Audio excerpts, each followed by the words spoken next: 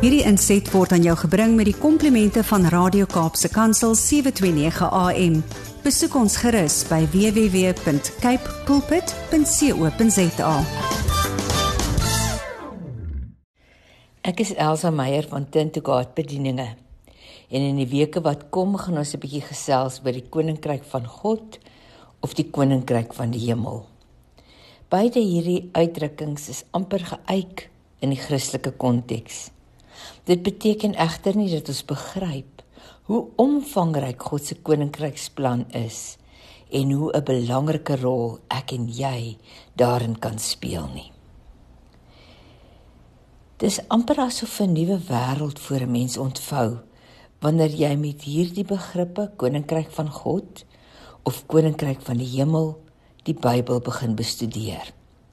Ja, nuwe geestelike waarhede vou voor jou oop. In die Ons Vader gebed wat Jesus vir sy disippels geleer het, het hy 'n belangrike fokus ingesluit toe hy hulle leer bid het: laat u koninkryk kom. Laat u wil geskied op aarde, soos in die hemel. Matteus 6 vers 10. In wese het hy hulle begelei om hul profetiese bestemming in te roep. Ons het net soos hulle nodig om te ontdek wat die Koninkryk van die Hemel inhou en hoe dit gestalte kan kry in ons doen en late. Wanneer die Koninkryk van God vir ons 'n groter werklikheid word, dan bied koninkryksbeginsels en koninkrykswaarhede ons die geleentheid om gevestig in ons verhouding met hom, terselfdertyd skepend om te gaan met mense en die omgewing. Dit geld vir ons persoonlike lewe en ruimte, maar ook vir die omgewing en die land waarin ons deur die Here geplaas is. Suid-Afrika bied wonderlike geleenthede vir haar inwoners. Indien ons bereid is om aktief betrokke te wees by die vestiging van God se koninkryk op aarde, kan dit vir ons kinders en ons kleinkinders 'n toekoms verseker wat ons stoutste verwagtings kan oortref. Maar hoe kom ons daarby uit? Ons en die wêreld waarin ons leef, het radikale ingrype nodig. Daar bestaan nie tans 'n koninkryk of regering op aarde wat reg laat geskied aan wat God sy kinders binne die konteks van die Koninkryk van die Hemel bied nie. Meeste westerse lande funksioneer as demokrasieë. 'n Regeringsstelsel wat fokus op die regte en voorregte van mense. En hoewel hierdie regeringsstelsels wêreldwyd aansienlik meer erkenning geniet as enige ander regeringsstelsel, word God en Bybelse beginsels nie noodwendig erken nie.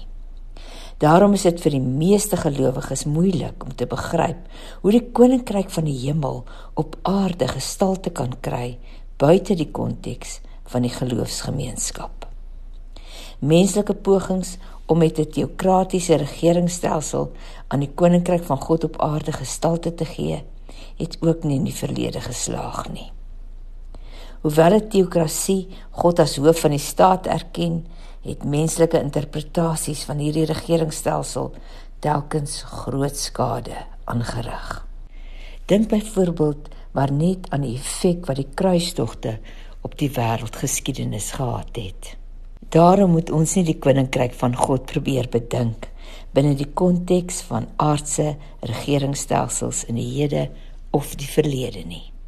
Maar stel jouself oop om verras te word deur God se unieke plan vir almal in sy koninkryk. God se koninkryk kan die konteks van enige gelowige se lewe wees, ongeag die regeringsstelsel waarbinne hy of sy elke dag moet leef. En God se koninkryk kan gestalte kry in jou leefwêreld ook. Elke volgeling in God se koninkryk word 'n koning. In Openbaring hoofstuk 1 vers 5 tot 6 lees ons dat Jesus deur sy bloed ons van al ons sonde verlos het en ons konings vir sy Vader gemaak het. En in Openbaring hoofstuk 5 vers 9 tot 10 lees ons dat Jesus die reg verwerf het om mense vir God vry te koop uit elke geslag, taal, volk en nasie, omdat hy sy lewe vir hulle afgelê het. Hy laat hulle deel kry aan God se koninklike heerskappy. Ja, hy stel hulle in staat om as konings oor die aarde te regeer. Belowe openbaring. In God se koninkryk geniet elke volgeling dis koninklike gesag. God se koninkryk geskied vanuit verhouding met hom. Deur 'n opregte naby verhouding met hom, stel hy ons in staat om sy wil te ken en te leef. En waar God se wil realiseer, regeer sy volgelinge. Omstandighede, mense en dinge hou hulle nie terug nie. Meer nog, die Heilige Gees se inwonende teenwoordigheid verseker dat God is waar ons is. Dat ons is waar God is. En dat God in en deur ons op aarde regeer. Ons koningskap word nooit losgemaak van God se koningskap nie. Sonder God verander mense in despote, diktators en misbruikers van gesag. Daarom, as kind van God is dit belangrik dat jou lewe sal bevestig dat jy in Christus, deur God se genade en die inwonende teenwoordigheid van die Heilige Gees, elke dag as koning leef. Indien jy bereid is om Bybelse waarhede toe te laat, om jou te vorm, om jou gedrag te rig, gaan jou lewe getuig van die volgende waarhede. God se wil geniet groter prioriteit as jou persoonlike begeertes, behoeftes en verlange. Jy leef nou vir hom en ter wille van hom. Jy leef nie meer vanuit jou sielsdimensie, waar emosies en verkeerde gedagtes en gedrag jou optrede bepaal nie. Jy leef nie meer uitgelewer aan omstandighede, gebeure, mense en dinge nie. Jesus is in beheer van die heelal en hy stel jou in staat om in God se vrede en seën op aarde te leef, ongeag wat rondom jou afspeel. En jy is vry van magsmisbruik, want soos Jesus het jy geleer om eerder te dien as om gedien te word. Gee jy eerder as om te ontvang en bring jy heling oral waar jy kom. In dieselfde 2 tekste waarin ons as konings beskryf word, word ons ook priesters genoem. Ja, ek verwys weer na Openbaring hoofstuk 1 vers 5 tot 6 en Openbaring 5 vers 9 tot 10. Een van die treffendste beskrywings van die rol van 'n priester vind ons in Maleagi hoofstuk 2 vers 5 tot 6. Die doel van my verbond met die Lewiete was om lewe en vrede te bring. Dit is wat ek vir die Lewiete gegee het. Hulle moes my eer en respekteer en dis presies wat hulle gedoen het. Hulle het my met diep ontzag beheer, mense in my waarheid onderrig en nie leuns vertel nie. In vrede en opregtheid het hulle saam met my geloop. Hulle het ook baie mense gehelp om weg te draai van die sonde. In God se koninkryk bestaan daar nie soos in die wêreldse sisteme 'n skeiding tussen staat en kerk nie. Al God se koninkrykskinders is terselfdertyd konings en priesters. Priesters wat hom eer en respekteer. Konings wat hom met diep ontzag beheer. Niemand word hiervan uitgesluit nie. En omdat God se liefde vir mense vir ons 'n werklikheid geword het, los ons die mense rondom ons om in pyn, leuns en gebondenheid vasgeval te bly nie. Maar ons laat hulle deel in die waarheid wat ons ontdek het. Ons bind mense aan God vas. Ons help hulle om weg te draai van die sonde af. Ons is draers van vrede. Dit kan ook nie anders nie, want God het sy lewende asem in ons ingeblaas.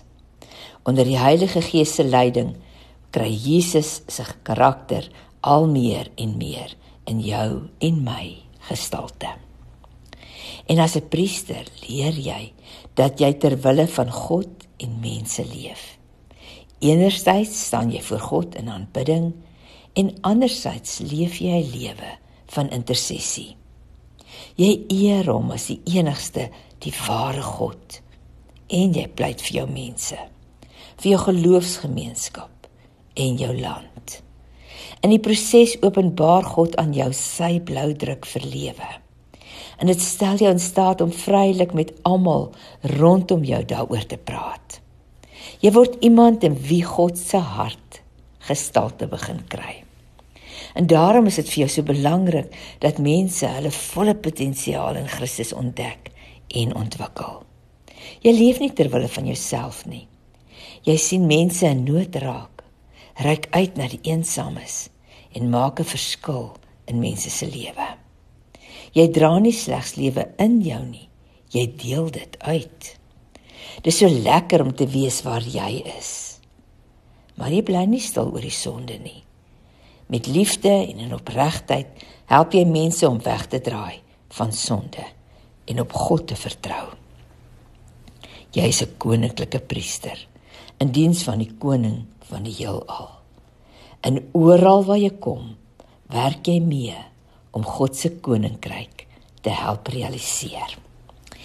Dis my wens, my begeerte, my gebed, dat jy as koning en priester jou rol in Christus deur die krag van die Heilige Gees sal opneem. Volgende week gesels ons oor die grondwet van God se koninkryk. Ek is ELZA MEYER van Turn to God Bedieninge. Hierdie inset was aan jou gebring met die komplimente van Radio Kaapse Kansel 729 AM. Besoek ons gerus by www.cape pulpit.co.za.